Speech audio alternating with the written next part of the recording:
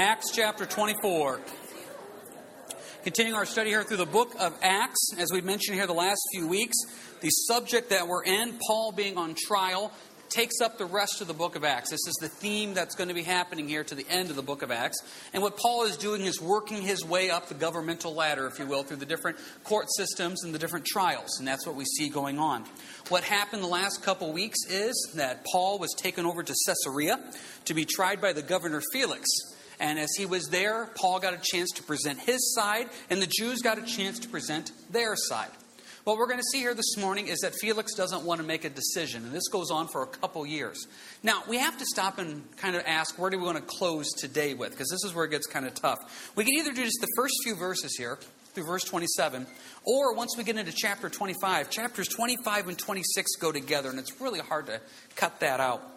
So what I was thinking is, these verses 22 through 27 are so straightforward, and I absolutely love it.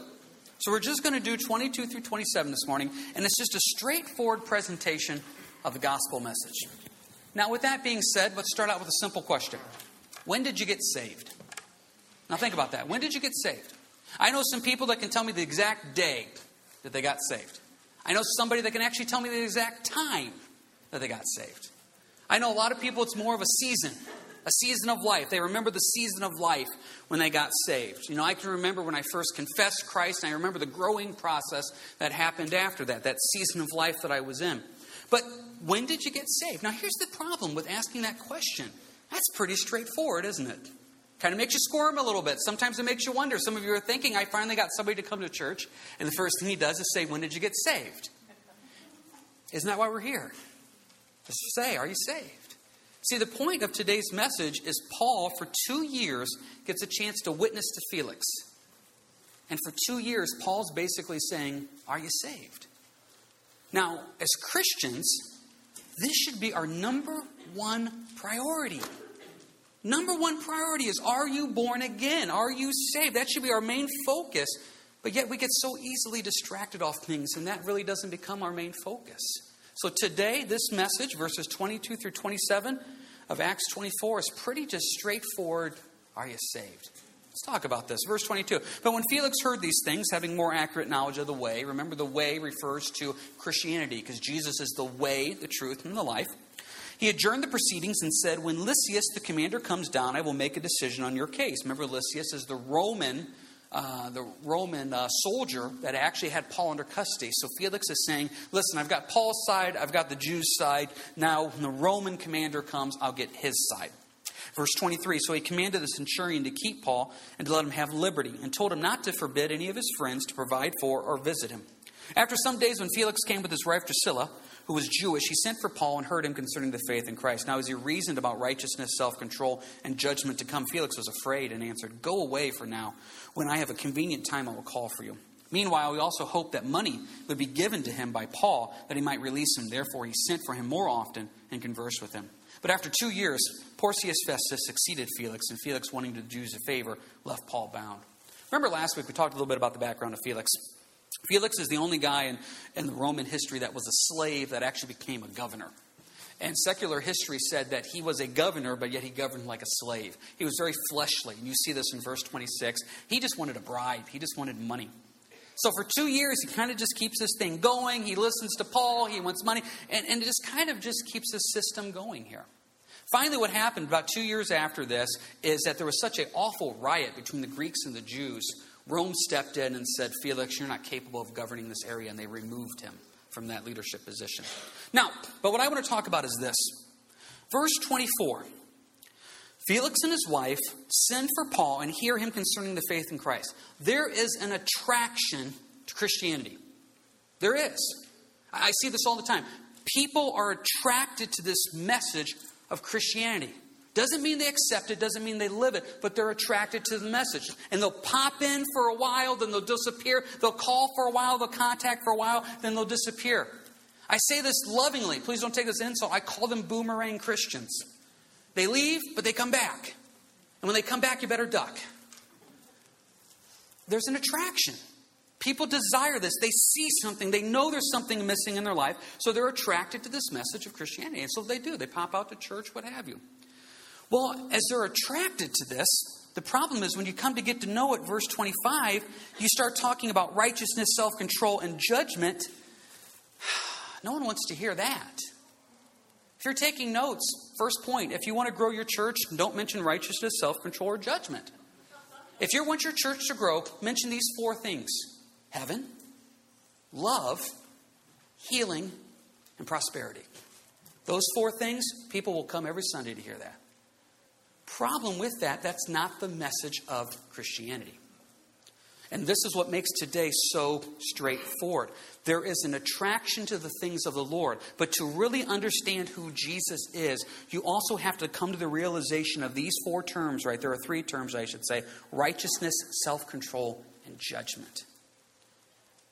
What is the real message of Christianity? The first point that you see here in verse 25 is righteousness. The word righteousness means just to be made right. That's all it means. So in Christ, I'm made right. I'm a sinner. I'm not going to heaven. I deserve hell. Through Christ's righteousness, I'm now made right, and I get to go to heaven. Now that sounds simple and straightforward enough. Problem is we have a difficulty with that concept. A couple things with that. Number one, the Bible teaches us in Romans 3, there's none that are righteous. None. You bring absolutely nothing to the table in your walk with Christ. Nothing. You have to come to this conclusion. There is nothing redeemable or loving in you where Jesus looked down from heaven and say, I want him. I want him because of this. No, there is nothing in you. Now, in this world that we live in today, we're constantly trying to build everybody up and everybody's special. When it comes to Christianity, you are not special. You're a heathen, awful sinner. I'm the same way. Once again, now you're thinking, this is the Sunday I showed up. You had an extra hour today. An extra hour. You could have done anything you wanted, and you come today to be told you're a heathen, awful sinner. But that's the righteousness of God. See, until you understand the righteousness of God and how awful, despicable we are, the righteousness of God means nothing to you. Because if you think you're redeemable in some way, well then, hey, Jesus, thanks for dying on the cross. You put that last puzzle piece in for me. Couldn't quite get to heaven just on my own, but you really helped bridge that gap. No, there was nothing, absolutely nothing in you that was redeemable in any way whatsoever where Jesus said, I want them. The Bible makes it clear in Romans 5:8, God demonstrates his own love for us in this way. While we were still sinners, Christ died for us. What happens is we live in this world where we think sometimes we have to earn our way. There's nothing you can do. Or I need to get myself cleaned up before I come to the Lord. You can't clean yourself up. There is no one who does good, no, not one. So when you realize how despicable we are, wow, the righteousness of Jesus means even more. I've shared this story with you before, but when I was at college, I went to Defiance College. This is actually before I was in Defiance College. I had another professor, and he taught like a humanities, like a history class. He made it very clear from day one that he was not a Christian. And there was just me and another guy in the class that were believers. And throughout the whole semester, there was this constant give and take and debate between him picking on Christianity and hopefully us trying to take a stand for it. Well, at the end of the semester, you had to meet with him one-on-one in his office to go through the final grades, etc. So I met with him in his office, and his grading scale was 94 to 100, gives you an A. So I showed up, and he said, your final grade was, and I can't remember, it was either a 92 or a 93. So I got a B. So he says, your final grade was 92, 93. He goes, but you had good attendance, you had good discussion in class, so we're just going to go ahead and make that an A. So I said to him, I said, wow, I got an A. He looked at me and goes, no, you didn't get an A. He goes, I gave you an A. Now, that heathen taught me, that professor taught me the greatest lesson I've ever heard in grace. I did not get an A. He gave me an A. See, I'm righteous. And if you're born again and saved here today, you're righteous. Because Jesus did it for you. Not on anything you did. So, first step here, Paul deciding to talk to Felix, the governor, about righteousness, that's really kind of dumb. Felix wasn't righteous. We know that. But the problem was, at this time frame, Felix probably thought he was a pretty righteous guy. He's the governor of a Roman province. He was a slave. He worked his way up. So he needed to hear that there's none who are righteous. No, not one. There is nothing in us that's redeemable in any way whatsoever. We are sinners. First step. Next one he talked about, verse 25, self-control. Now, we don't like to hear about self-control because in the world we live in today, we don't need self-control because we have allowed ourselves to do whatever we want. There's always a reason and an excuse. We do not expect people to stay pure until marriage. That's just too difficult nowadays. So that's out the window. We don't expect people to really hold their temper back anymore. If somebody says something, you have every right now to respond.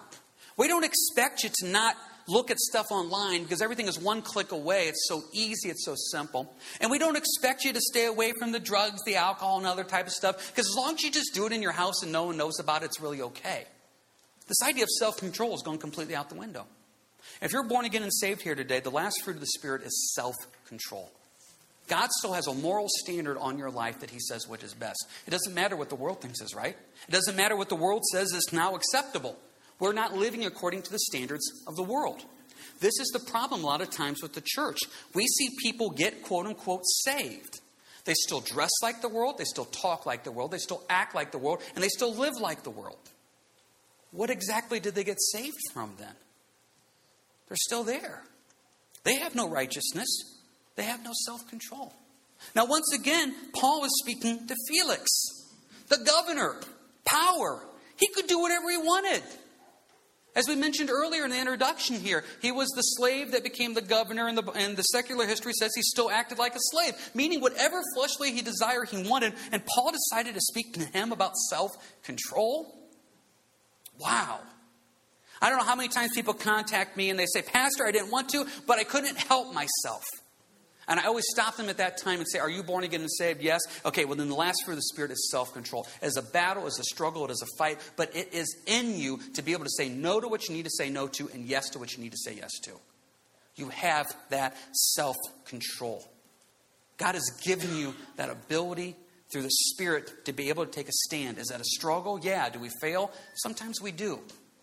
But there is that self-control to do those things. Now, think about this for a second. How often do we fail in self-control issues? I never want to do that again. I never want to say that again. I never want to respond in anger like that. I don't want to look at that. And we have this mindset of where we don't want to.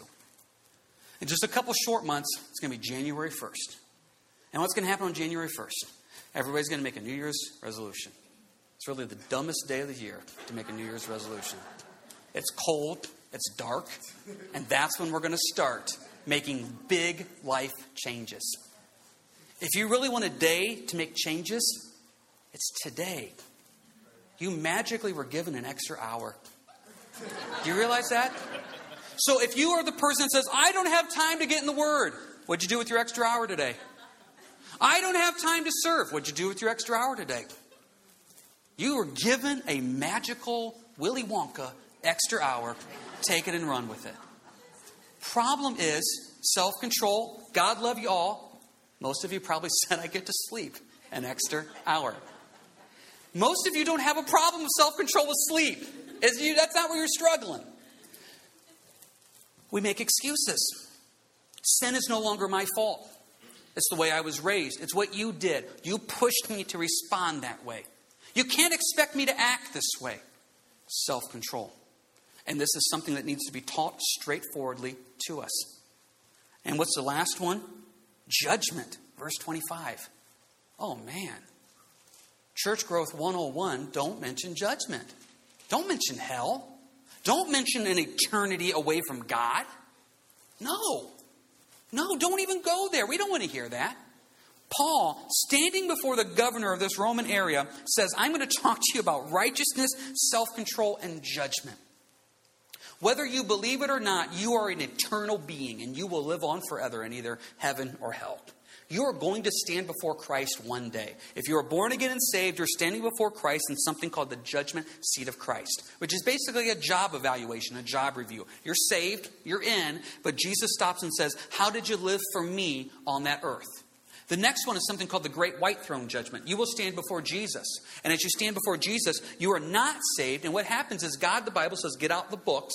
And the books are the works of your life. And Jesus will basically say something to this effect. Okay, you chose to reject me, so now your eternal status will be based on what you did. So he gets out the works of your life to find out, are you worthy of heaven based on you? Now here's the problem with that. Didn't we already describe in verse 25? We're not righteous. Some of you here today still think you got righteousness in you. You're a decently good person. I mean, you may not be at church every Sunday, but you try. You may not read every day, but you try. You try to pray. You even serve some in the back. You help little old ladies across the street. You're a decent person. Problem is, we compare and we equalize the words righteousness and moral. Moral people don't go to heaven. Righteous, saved people go to heaven. I'm telling you right now, I'm saved. Some days I'm not moral. But God still loves me and I'm righteous through Him, through Christ, not through me. Now this should be basic, right? I was talking the other day with my boys. We're sitting at the table and we're doing devotions. And we get to the whole idea of works. How do you get to heaven? Got to be through Jesus Christ. Yeah, that's right. Got to be through Jesus Christ, what He did on the cross. So we got all the basics of Christianity down, right? So I go through them and I say, can you do enough good to get to heaven? Elias, firstborn. No, of course not. Judah, secondborn. No, of course not. Kenan, thirdborn, says, yeah, I think you can. So I said, okay, talk about this. He goes, no. I think you can be good to get there. And I said, Kenan, how do you get to heaven? He goes, through Jesus Christ. I said, so are you saying you can get there on your own? He goes, sometimes I think you can be good enough. And now we sit there and we kind of joke about that and think, okay, it's this little kid. I think sometimes we still have that thought in the back of our mind. That I'm a decently good person and that when I stand before God, that He's going to look at my heart and realize I attempted, I tried, I was moral, I tried to be a good person. I didn't fully grasp the whole Jesus cross Christianity thing and He'll understand. And no, He won't. You know why?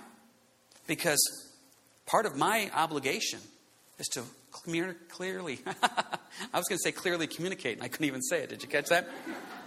Part of my obligation is to clearly communicate the gospel message to you. A lot of what I do as a pastor is just destroy your excuses. God love you. That's what we try to do. And I do it to my life too. You're going to stand before God. And as you stand before God, there has to be a decision at one time where you said, I either accept or reject. What did Felix do? Well, verse 25, after he heard these three things, Felix was afraid. Now, what are you going to do with that fear? Is that fear going to drive you to know more about the Lord? Is that fear going to drive you to say, my life's not right and I need to get it right with the Lord? Or is that fear going to drive you away and be the proverbial head in the sand? I don't want to hear about it. I don't want to know about it. See, this is the problem sometimes with Christianity, is the gospel message that we present is this gospel message of you have a hole in your heart, your life is not fulfilled, and your life is empty, and so you need Jesus. I used to present that gospel message. And the problem was you run into people whose life is fulfilled, they don't have a hole in their heart, and they're actually pretty good. And so what would happen is they would say, hey, you know what? My life feels pretty good, Pastor. I'm okay. Yes, but you have a hole in your heart. You have an emptiness in your life that only can be filled by Jesus. No, I really don't feel that empty. Good wife, good kids, good house, good job, good health. I'm pretty full. The real gospel message is righteousness. You have none. Jesus will give it to you. The real gospel message is sin. You are one. Jesus wants to take that from you. And that's what we need to present. And this hasn't changed. Can you go back with me real quick to John 16? John 16. We see Paul here presenting to Felix this idea of self-control, righteousness, and judgment. Let's look what Jesus said just a few decades earlier. John 16.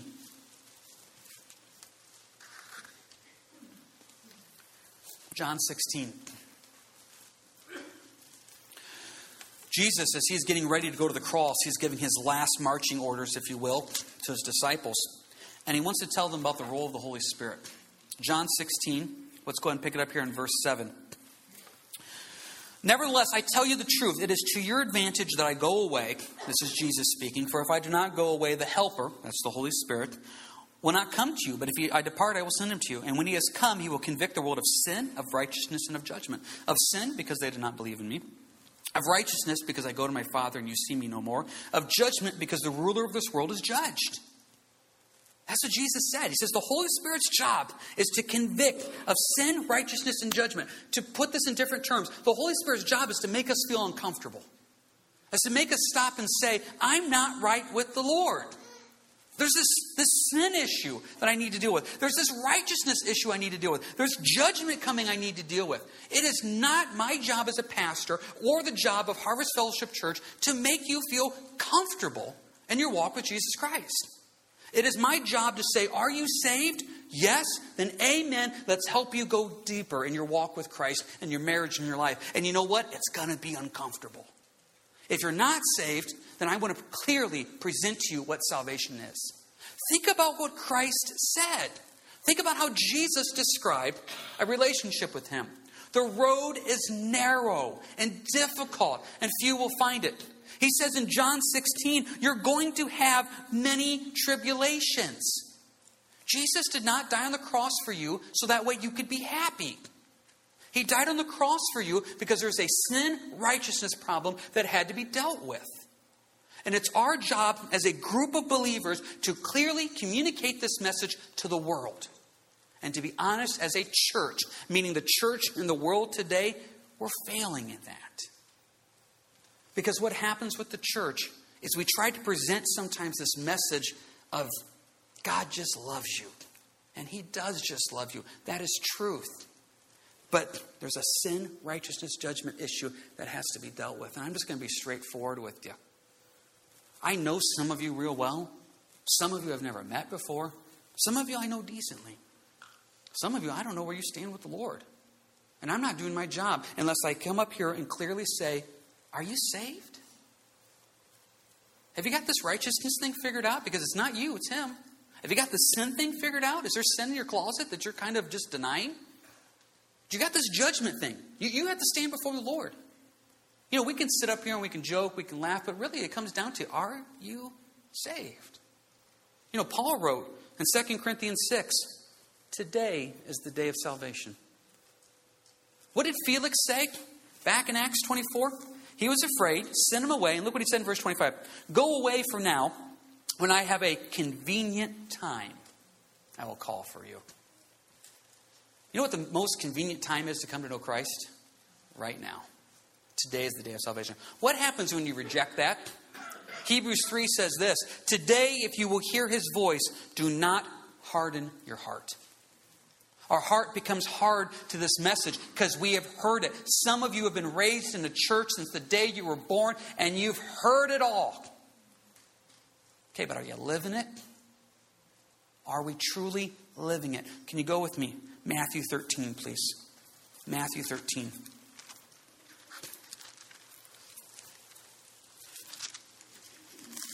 Matthew 13 is the parable of the sower and the seed. Rich and I talk out here a lot that this parable describes everything. Everything you need to know about presenting the gospel and people getting saved. It's all in here. Matthew 13, verse 3. Then he, meaning Jesus, spoke many things to them in parables, saying, behold, a sower went out to sow.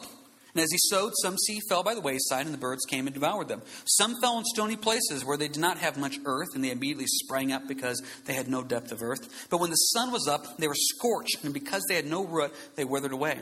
Some fell among thorns, and the thorns sprang up and choked them. Others fell on good ground and yielded a crop, some 100-fold, some 60, some 30. He who has ears to hear, let him hear. Now, the best commentary for the Bible is the Bible itself. Verses 18 through 23 breaks this down. Now, we're going to get to that in a second, but let's just get the points out. When you go present the gospel, 25% of people just don't care. Just right off the bat, 25% reject. Now, I struggled with that. When I first got saved, I couldn't imagine anybody rejecting. And it took me years to come to this point of realizing there's going to be 25% that just stop and say, I don't care. You know what that leaves? That leaves 75% that claim to be Christians. Now, Let's not take these numbers and set them in stone legalistically, but there's a lot of truth to this. If you go look at all the surveys, about 75% of Americans claim to be Christian, don't they? Isn't that fascinating? Do you really think that 75% of Americans are Christians? See, what about the next group? We've already talked about the first one. Let's jump over to verse 18. Therefore, hear the parable of the sower. So our description of verse 4, the commentary is verse 19. When anyone hears the word of the kingdom and does not understand it, then the wicked one comes, snatches away which was sown in his heart. This is he who received seed by the wayside. This is the person that rejects it. They don't want it. Okay, what about the people that fell, the seeds that fell in stony places? Verse 5. That commentary, verse 20. He who received the seed on stony places, this is he who hears the word and immediately rejoices in it with joy. Yet he has no root in himself, but endures only for a while. For when tribulation or persecution arises because of the word, immediately he stumbles. This is that person that shows up. They are excited about the Lord. They've never heard or seen anything like this. They want to get involved in every small group. They want to be involved in every study. And what happens about a month or two later, they disappear. They spring up quickly, have no root, and die off. I've used this example with you many times. When we planted the grass seed in our yard, when we built our house, the first grass seed to come up was the seed that fell on the driveway. And at a certain time frame, you could have went out and my driveway was lush and green. And the yard was dead. The grass in the driveway died, and now the grass in the yard lives. It had no root. Springs up quickly, it has no root. I hate to say this, you see this all the time. People are going through a difficult time in life.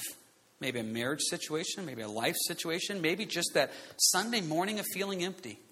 They pop out to church, the worship touches them, hopefully the message touches them, the unconditional love of Christ touches them, and there is this excitement. But then verse 20 and 21, life gets tough and they stumble away. You realize how tough life is? Felix said, come back at a more convenient time. I've come to the conclusion that Christianity is not convenient in any way whatsoever. If you're going to pick a religion based on convenience, Christianity would have to be near the bottom of the list. It really is. We try to make it sound so easy, and it is easy. Jesus is the only way to get to heaven. We try to make it sound so simple. It is simple. Jesus is the only way to get to heaven. For you that have been walking with the Lord for many years, it's tough to live a godly life in an ungodly world. A simple religion would be one that would basically tell you, hey, do your best, try a little bit here and there, and no matter what you're in. Ah, that sounds good. Christianity, Jesus says simply, I want everything. When you give me everything, we can talk. In the society we live in, we don't like to let go of things. We don't like to let go of rights and privileges. For some reason, we like to hang on to these awful, horrible things.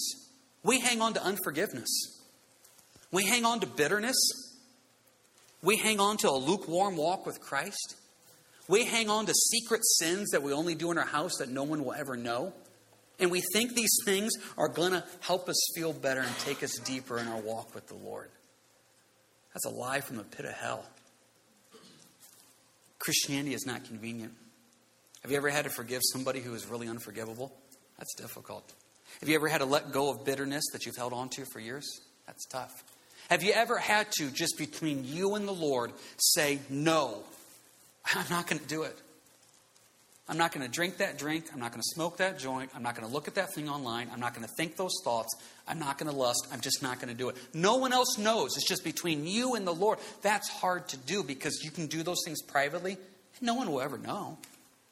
Christianity is tough. And so people come and there's that excitement, that joy, but a walk with the Lord, Jesus said himself, it's narrow, it's difficult. But the retirement is amazing. What about the next one? Next group, the stuff that fell among the thorns, verse 22. Now he who receives seed among the thorns is he who hears the word, and the cares of this world and the deceitfulness of riches choke the word, and he becomes unfruitful. I'm just going to be honest with you. That is the majority of Christians probably today. That's the majority of them. Busy. Life's busy. They get choked out by the world. They get choked out by what? Well, they're working 6-7 days a week, 12 hours a day. Now, some of you are doing that, and I know you're doing that, and that's tough. got to be careful it doesn't start to choke you. You know what else chokes you? Kids.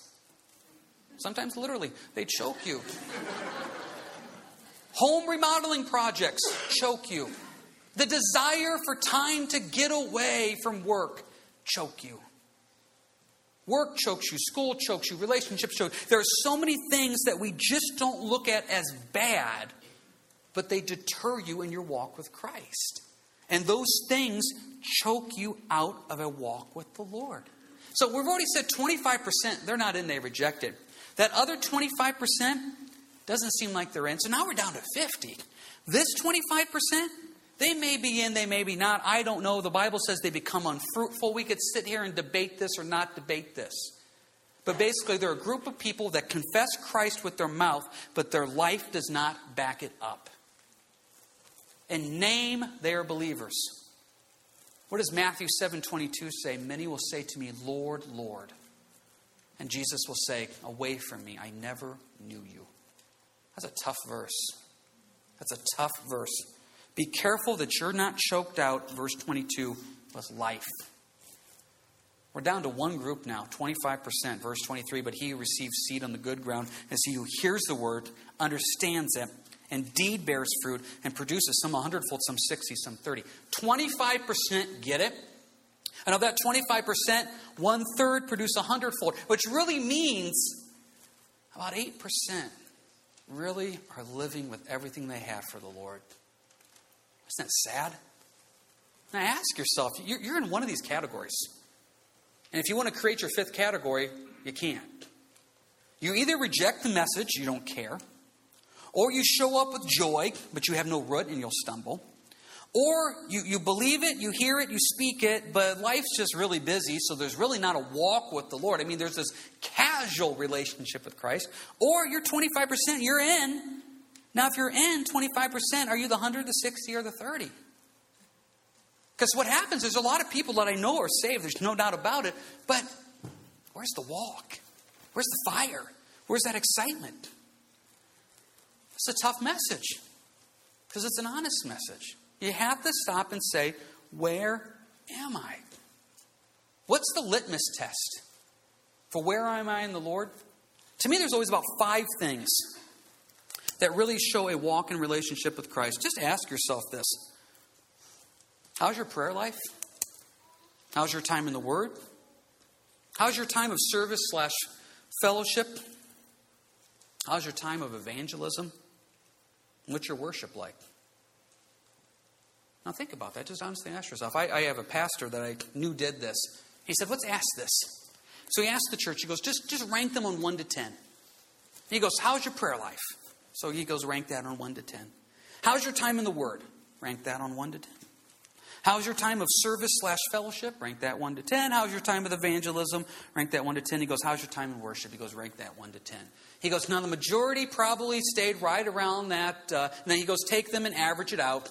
And he goes, you guys probably all were around that 4, 5, 6 mark, weren't you? And he goes, and the church said, yeah. He goes, congratulations, you're lukewarm. Jesus just spit you out of his mouth. Isn't that serious? That's no longer serious to us, is it? Do you realize what a lukewarm believer looks like to Jesus? He's disgusted by them. See, we have come to accept mediocrity in our walk with Christ because we're better than the unsaved world. We have come to accept lukewarmness because the on-fire ones, they're just a little crazy. We have totally lost the point of what being a Christian is. Completely lost it. So Paul, standing before Felix and deciding to talk about righteousness, self-control, and judgment, Paul gets it. He gets it. And we need to make sure, do we get it ourselves too? Now, this is where normally as a pastor I would do this. I drop this one on you. You don't know when you're going to die, right? That's what we normally do as a pastor. You may not make it home today. You don't know when your last breath is. And we do those things to make you think about eternity. The problem is, most of us are not going to think about eternity till we're flat on a bed. Where life is slowly starting to seep away. Because the problem is, you guys have come out to church possibly hundreds, if not thousands of times in your life. It's not like you're getting in your car today and your hand is shaking because you're scared. I hope I make it home. No, you're probably going to make it home. A lot of you are coming in and you may not be feeling 100%, but it's not like every breath you're thinking, is this my last breath? You're not thinking that way. So we say those things trying to make us think about eternity, and the problem is we don't think about eternity. Some of us right now are thinking it's 11:15. But it's really 12:15. And that's why I feel hungry, because it's really 12:15. Real quick side story. This is my favorite time change story. I was in Defiance years ago, and I had just done a hospital visit, and it was a Wednesday, and I was getting ready to come back to church, and I had a few minutes before I had to be back to church. And I graduated from Defiance College, so I thought, you know what, I just want to swing through the college, kind of just walk through and see what everything was. So I went to the campus, and I'm getting ready to walk into Defiance College's library. Really have a really beautiful library there. And so as I'm walking up to it, there's two college guys walking up with me. We're not walking together. We just happen to be walking up at the same time. We get up to the doors, and it's a little after 5:30. And the library closed at 5:30. So no big deal. Library's closed. So I overhear the two guys talking. They're right beside me. And the one guy says to the other guy, hey, library's closed. He goes, closed? What time's it closed? He goes, it closed a little after 5:30. This has been a few years ago. The other guy looks at his watch and goes, it's only 4:30. Now, this was Wednesday, and it was in the spring, and the time change had just happened on Sunday. So the guy looked at him and goes, it's 5:30. And the guy with the watch goes, no, my watch says it's 4:30. It's 4:30. And the guy said this. He looks at his friend, and he goes, what about the time change? And the other guy stopped and says, deadpan, goes, what time change? What are you talking about? I've come to the conclusion, I don't know who that guy is that didn't know about the time change, but I want to be his best friend. Anybody that can get through 3 days without realizing they lost an hour is the guy that I just want to be around in life. How did he not be late for... I am amazed by that man, and I wish I would have met him. I just wish I would have known him deeper. No segue, back to hell.